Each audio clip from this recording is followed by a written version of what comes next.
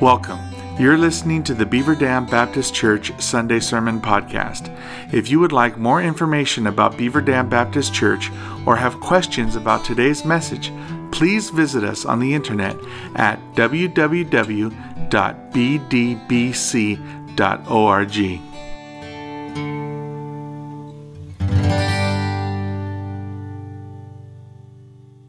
As all of you are fully aware, our nation is in the midst of several crises. And yes, that is the proper way to say that word. I had to look it up. Crises is the plural of crisis, and we are in the midst of several. We are in the midst of a health crisis. This pandemic now going on for nearly 9 months. And no, it did not mysteriously disappear once the election was over with.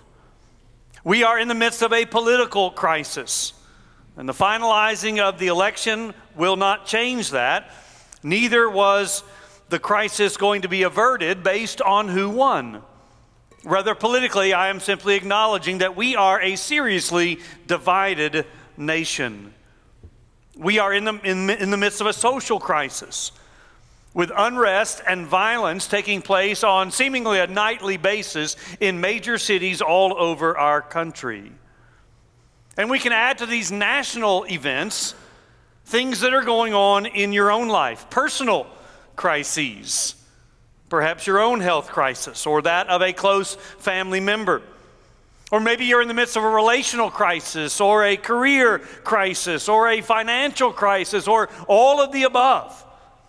It's just been a bad year all around, and therefore there is no shortage of crises to point to.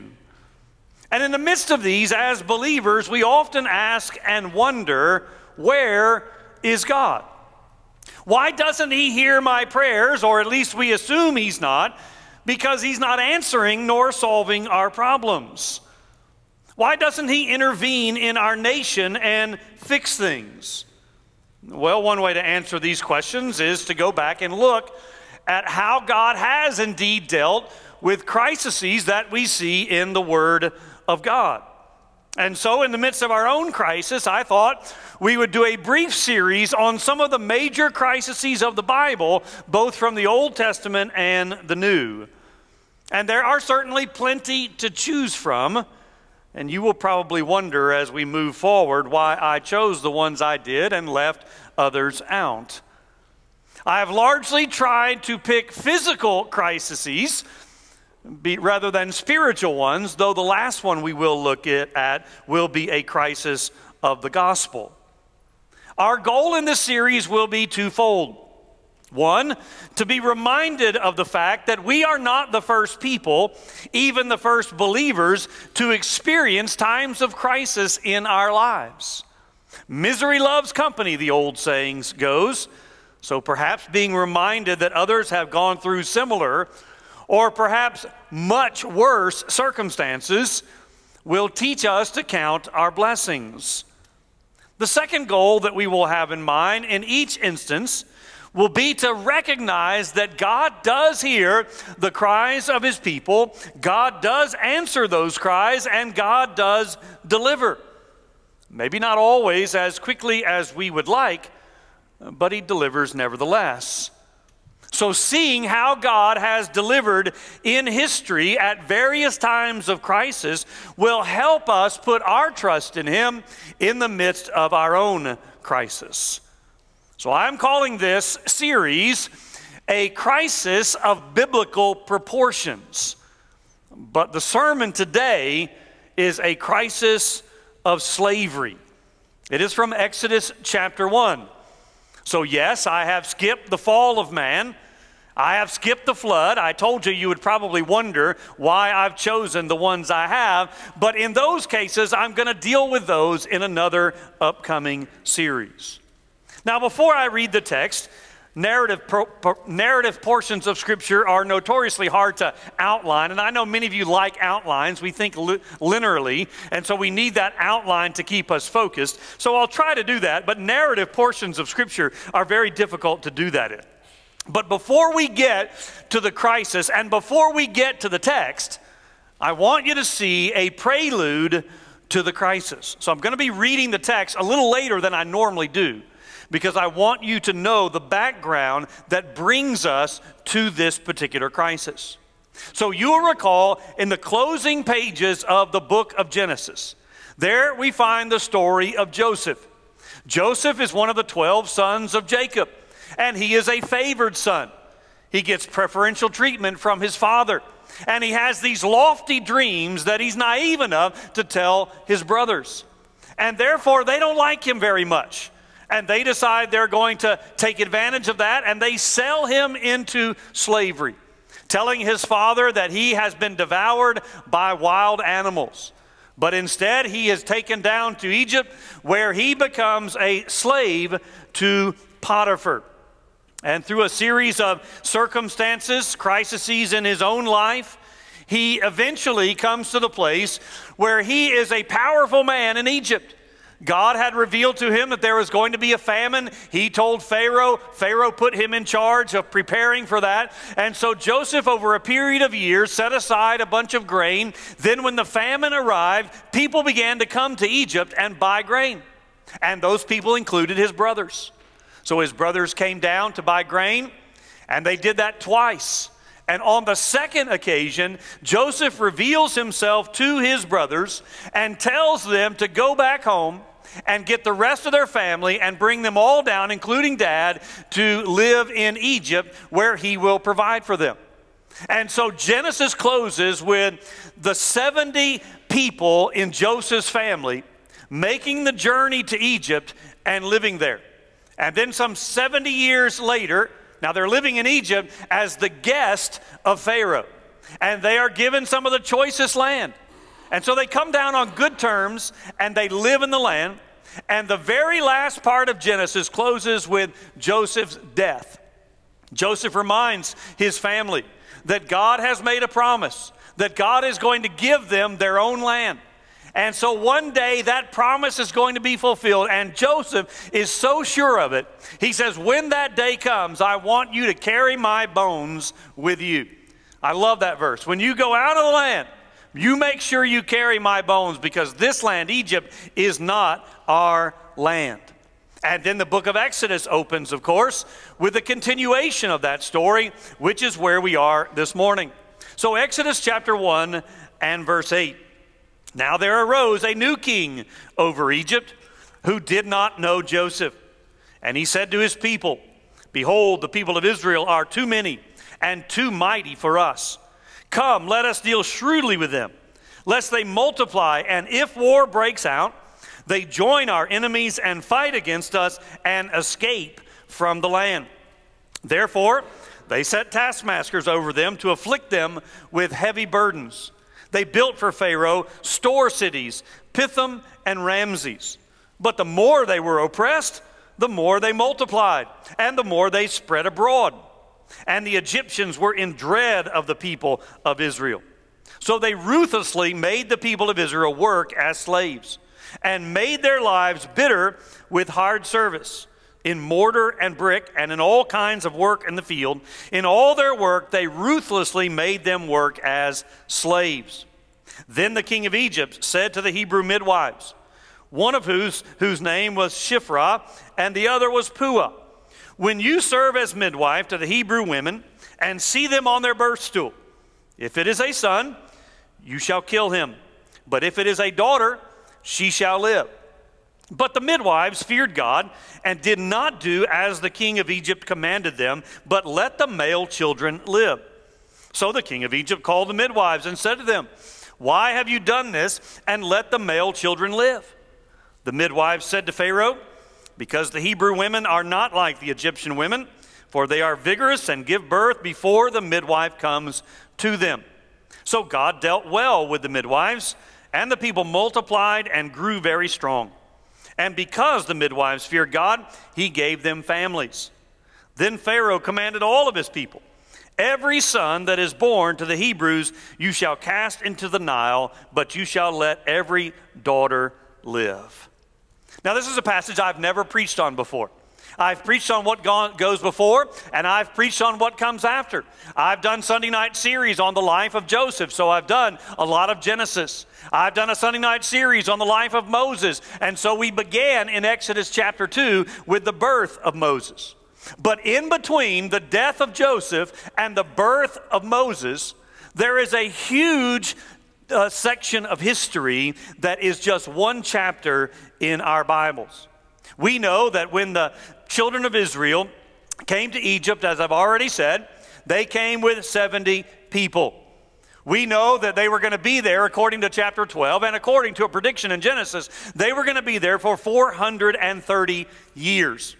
We know that Moses was 80 years old when he began leading the people out. That is, when he came back and went to Pharaoh. Moses spent 40 years growing up in Egypt. He spent 40 years in exile in Midian. But now he's come back in the chapters in Exodus, and he's going to lead them out.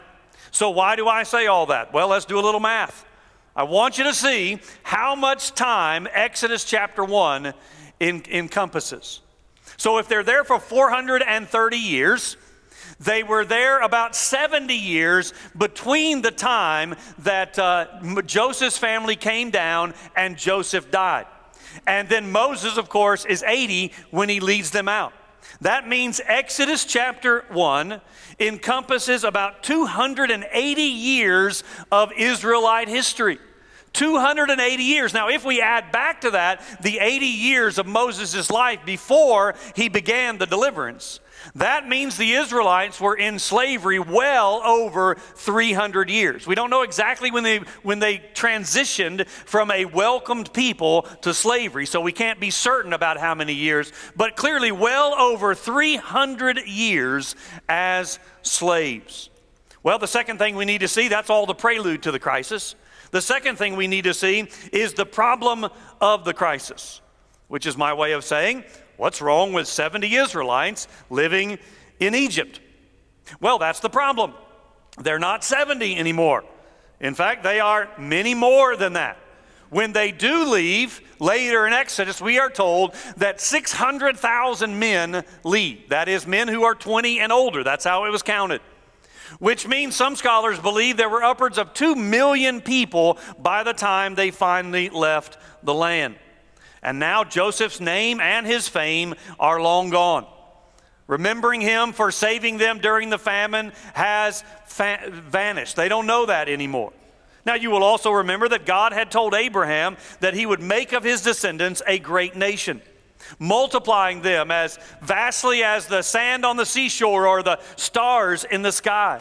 And that is exactly what God has done, taking this group of 70 people and becoming of them some 2 million people. But not everybody is happy about that, including the current Pharaoh in Egypt, who did not know Joseph and thus had no allegiance to him or his descendants. A few foreigners can be tolerated, maybe even applauded. It brings diversity if we have a few people who are not like us. But if the land or a significant portion of the land becomes filled with foreigners, they become a threat to those who consider themselves to be rightful citizens. This has played out countless times throughout history in many different countries, including our own. Natural citizens start to become fearful that they will lose their jobs, their wealth, maybe even their land, perhaps their power. And therefore, they look down at those who are foreigners. I mean, you know that this past week it was a major issue in the election as to how various pockets of immigrants voted in this particular election. Immigration itself is always an issue, which is why many countries, including our own, have a quota. That is a number of people who are allowed to legally come into the United States on any given year. It's also why, according to our Constitution, the President of the United States must be born in the United States of America, because we don't want to run the risk of a foreigner rising to power over us. So in Pharaoh's eyes, there is a major problem, one that he is going to have to deal with. And so he starts a publicity campaign to eventually justify his oppression, which is what, again, has happened countless times in many countries throughout history.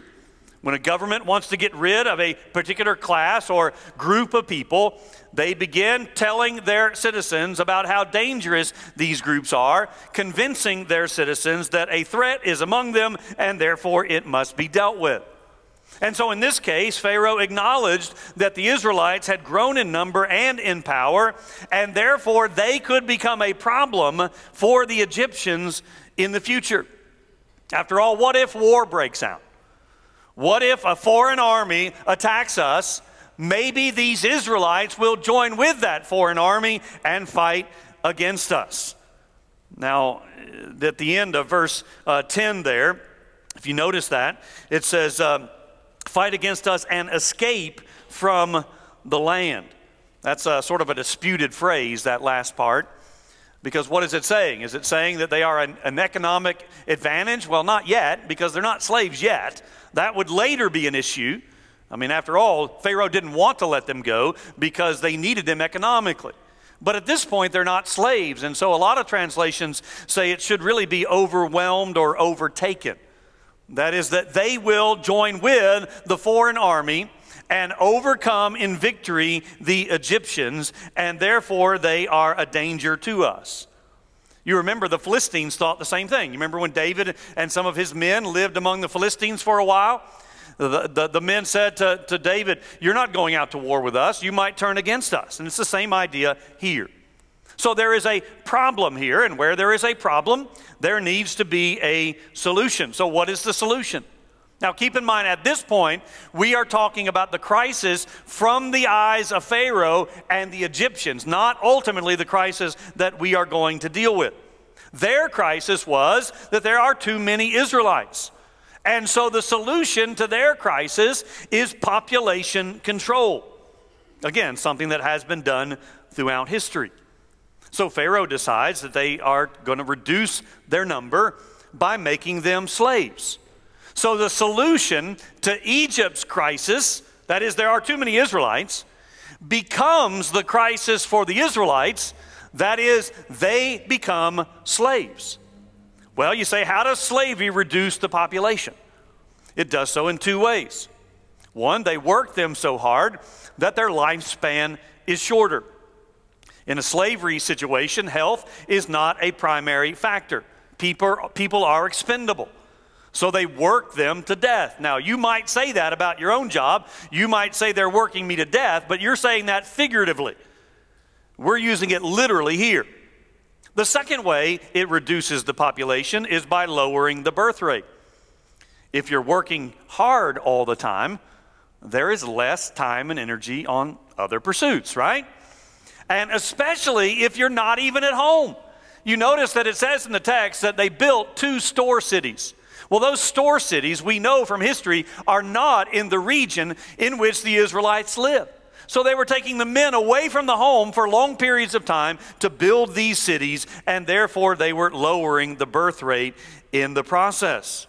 Now, you can also add poverty to the occasion, because they're not going to be spending time in their fields as much as they were. Therefore, they're not going to be producing as much food as they were because they're busy making bricks and such.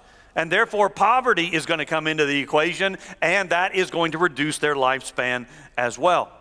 Now, all of this makes sense logically. I'm not saying it's right, but I'm saying it makes sense logically, and yet it did not work. The Israelites continued to grow in number and to expand geographically. That is, the more numbers they had, the more land they needed. So how is that possible? How did Pharaoh's plan backfire? Well, because God was in control. And God was continuing to fulfill his promise that he had made to Abraham, that he was going to make of them a great people. Now, it's easy for us to see that and to say that. It's easy for me to say that in the midst of their crisis of slavery, God was in control, orchestrating everything and making them a great people. But I doubt very much that that's the way they looked at it. I mean, can you imagine being in the midst of that kind of environment for as long as they were? They had come down to Egypt as guests of the government. And now the government had turned on them and they were no longer free. And no doubt the common thought was not, don't worry, God's got this. But the common thought was rather, where is God? Doesn't he see what we are going through? Doesn't he care enough to act on our behalf? Doesn't he know that we are in the midst of a crisis? Well, that crisis is about to get worse because Pharaoh is not going to give in nor give up. So he goes to stage 2 of his population control solution. He summons 2 midwives. No doubt they are the senior midwives over others. 2 midwives are not enough for the number of people that Israel has. And so he summons these 2 women who are midwives, and he tells them that they are to kill the male children, evidently by suffocating them at birth. Now, it's interesting that these 2 women are named. I mean, even Pharaoh's not named in this story, but the 2 women are, because these 2 women are heroes. They are instructed to kill the male babies, and yet they do not. Here is an instance in Scripture, and there are several others, where people decide that the law of God is more important than the law of man. And therefore they override the law of man, and they do God's will instead. And that's exactly what these 2 ladies do. They were probably given a financial incentive. That is, they were going to be provided for if they did what the Pharaoh said. They clearly had a negative incentive. That is, if they did not do what the Pharaoh said, they know they are going to lose their life. And again, you say, well, why just the male children? Because the publicity campaign has been that they're going to rise up against us if an enemy comes. Who is it that fights in a war? In that time, it was the men. And therefore, they're killing the future men.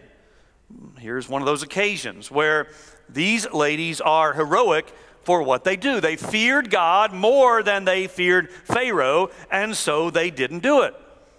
And so eventually, and no doubt years have passed by now, the Pharaoh calls these 2 women in to give an account. Why have you not done what I told you to do? And their answer is a bit confusing for us. I mean, was this an outright lie that they told the Pharaoh that God then rewarded? Is it like Rahab who lied about the spies? She too was rewarded. Is this a case where we need to talk about situational ethics? That there are occasions where a lie is better than the truth? Or is there something else going on here? Was there a real cultural difference between how the Hebrews gave birth and how the Egyptians did?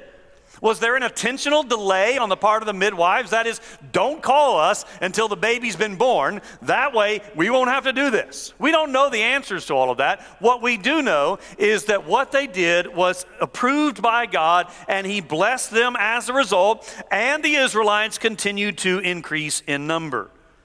Nothing can stop God's plan, but here again, He uses means like we talked about last week. He uses the means of the midwives to bring about the fulfillment of His ongoing promise. And they remind us that there is indeed a time to submit to government and a time to resist what the government says for us to do. And it takes wisdom to know the difference. But again, Pharaoh is not done. He now orders all of the Egyptian citizens to get involved. If you see any male Hebrew child, throw him in the Nile.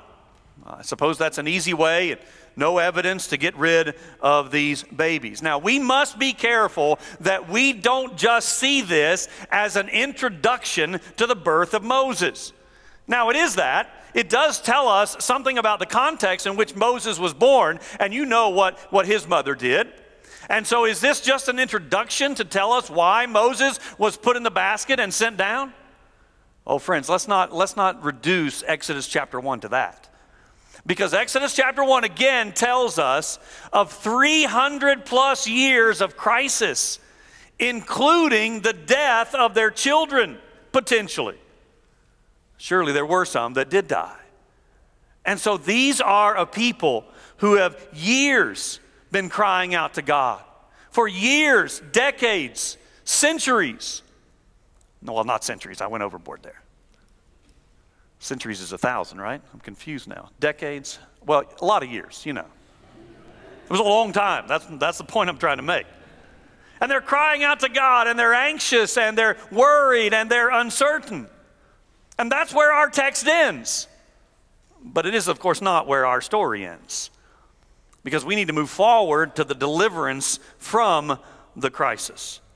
And now I'm talking about the crisis of slavery that the Israelites found themselves in for all these years. And I keep bringing up the years because I know it's so easy to read Genesis, the last chapter, Exodus, the first chapter, Exodus, the second chapter. We can go so quickly through those that we don't realize that it is hundreds of years of slavery. So to say that Exodus chapter 1 is the cliff notes of their crisis is an understatement. All of the people in Moses' time knew nothing but slavery. They were born into it. They lived all their lives in it. Their ancestors had as well. That is all they knew. The slavery that our country is known for lasted some 246 years. That's the best guess we can come up with because we really don't know exactly when it started. But most historians date it to the year 1619 and ended with the ratification of the 13th Amendment in 1865. Now, for you historians, you know that the Emancipation Proclamation went into effect on January 1st of 1863, 2 years earlier. But there were many who did not hear about that and remained enslaved for several years longer.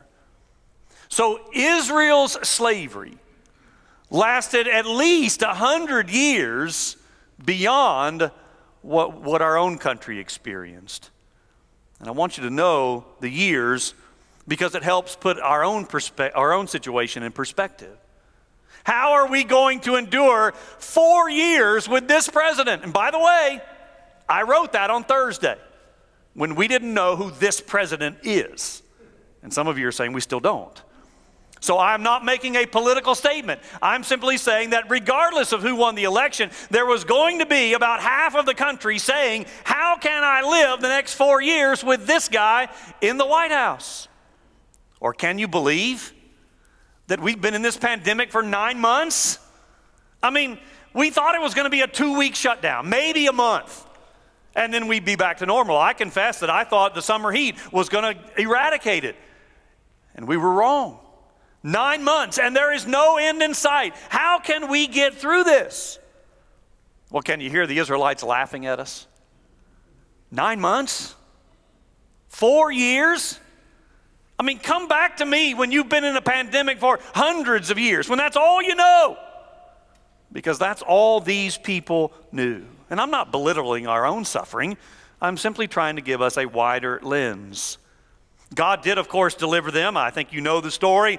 Moses and Aaron are used by God to go to Pharaoh, and after a series of plagues, Pharaoh has finally had enough, as had the people of Egypt, and they are allowed to leave. And in fact, the story tells us that they plundered the Egyptians, which God had also predicted.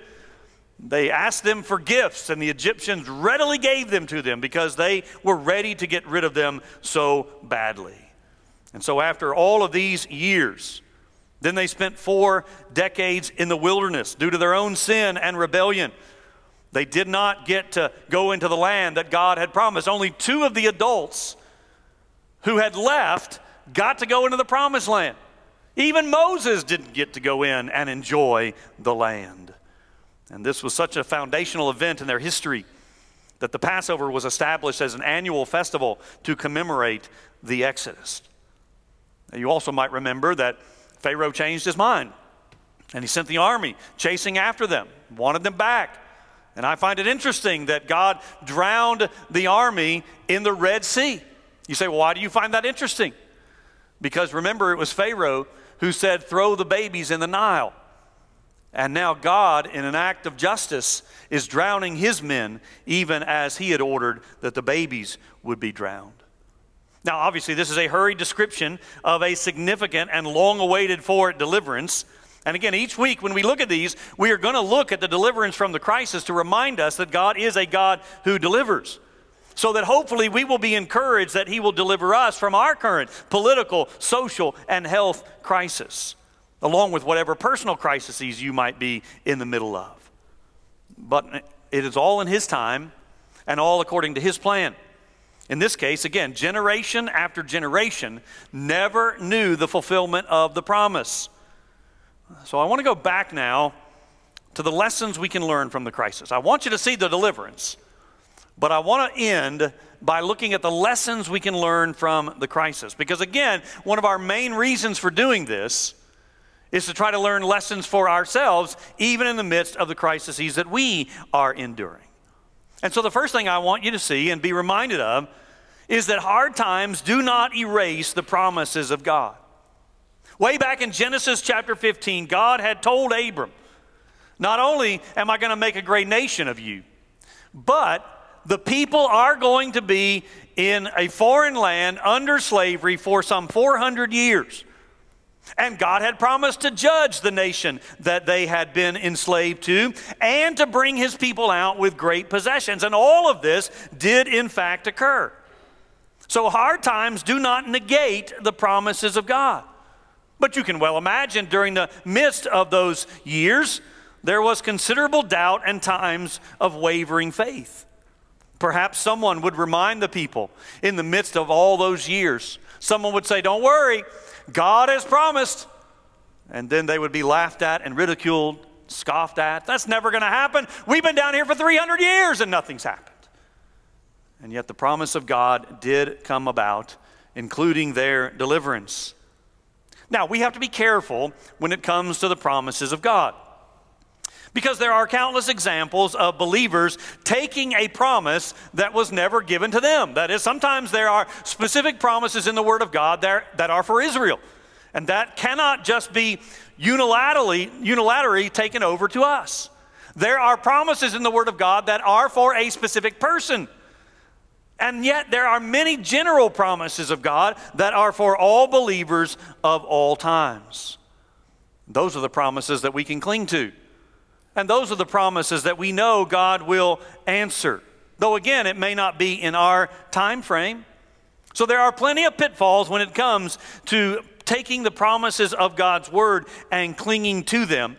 But there are many promises here that we need to do just that. Promises like God will never leave us. He's promised to always be with us, and that includes hard times. The promise of God sustaining and preserving us doesn't go away in the midst of a crisis. The promise that nothing can separate you from the love of God does not change just because you are enduring difficulties. It goes well beyond your difficulties. And these are just a few examples of countless promises in God's word that are for all believers of all time. And therefore, we can cling to them, and we can trust that they will be answered. The second thing I want to remind you of is that harsh treatment does not escape God's notice. Whether that harsh treatment is at the hands of your critics or your enemies, or whether that harsh treatment is the result of circumstances, God does see. Again, isn't this one of the first things we doubt in the midst of a crisis? Where is God? Why hasn't he answered? Doesn't he see what I'm going through? And the answer is yes, he does see. So our complaining to others or crying out to God is known to him because he knows what we are going through. So if you still have your Bible open, why don't you turn one page to Exodus chapter 2 and verse 23. Exodus 2 and verse 23. During those many days, the king of Egypt died, and the people of Israel groaned because of their slavery and cried out for help. Their cry for rescue from slavery came up to God, and God heard their groaning, and God remembered his covenant with Abraham, with Isaac, and with Jacob. God saw the people of Israel, and God knew. Check out that terminology again. God heard their cries for help. God remembered his covenant. That doesn't mean he had forgotten. That just means he's about to fulfill it. God heard, God remembered, God saw, and God knew. Look at chapter 3, verses 7 through 9, if you want to see it repeated. Then the Lord said, I have surely seen the affliction of my people who are in Egypt, and I have heard their cry because of their taskmasters. I know their sufferings. And I have come down to deliver them out of the hand of the Egyptians, and to bring them up out of that land to a good and broad land, a land flowing with milk and honey, to the place of the Canaanites, the Hittites, the Amorites, the Perizzites, the Hivites, and the Jebusites. And now, behold, the cry of the people of Israel has come to me, and I have also seen the oppression with which the Egyptians oppress them. Does God see what is going on in America? Does God know what is happening in your life, in your crisis? Is God aware that there are still people in this world today who are in literal slavery, trafficked around the world for evil intent? And yes, the answer is God sees and God knows and God hears the cries of His people. And as we saw last week in the Psalms, God is a God of justice, and perfect justice at that. Now, I have no prophecy for you this morning. I have no prediction as to when these crises that we are enduring are going to come to an end and God is going to deliver us. But I do know that God is a God who delivers His people. We also heard David say that in the Psalms. And as believers, we've experienced it in our own lives. After all, hasn't He already delivered you from your greatest bondage and from your greatest enemy? The enemy of sin and the judgment that was to come has been defeated, and we've been set free through Christ. And since God has done that, that has met our greatest need, we can trust Him to provide everything else we need. He says that very thing. He who spared not His own Son, but delivered Him up for us all, how shall He not also with Him freely give us all things? Let me pray. Father, we thank You for the lessons we can learn from history, specifically the history of Your people. They cried out to You in the midst of their crisis, and You heard, and You saw, and You delivered. You know our sufferings. Lord, there are people here and people watching who are going through all kinds of crises, not just the ones I've mentioned this morning, but others that the rest of us know nothing about. They are suffering and they are crying out to You. And I pray that You would remind them this morning that You are a God whose promises will be fulfilled. Hard times do not change that. And You are a God who sees our suffering. No circumstances can override that. Lord, may we cling to the promises of Your word in the midst of our crisis and wait patiently and expectantly for that time when You deliver. And we'll be sure to praise You when that day comes, is our prayer in Jesus' name. Amen. Let's stand and sing.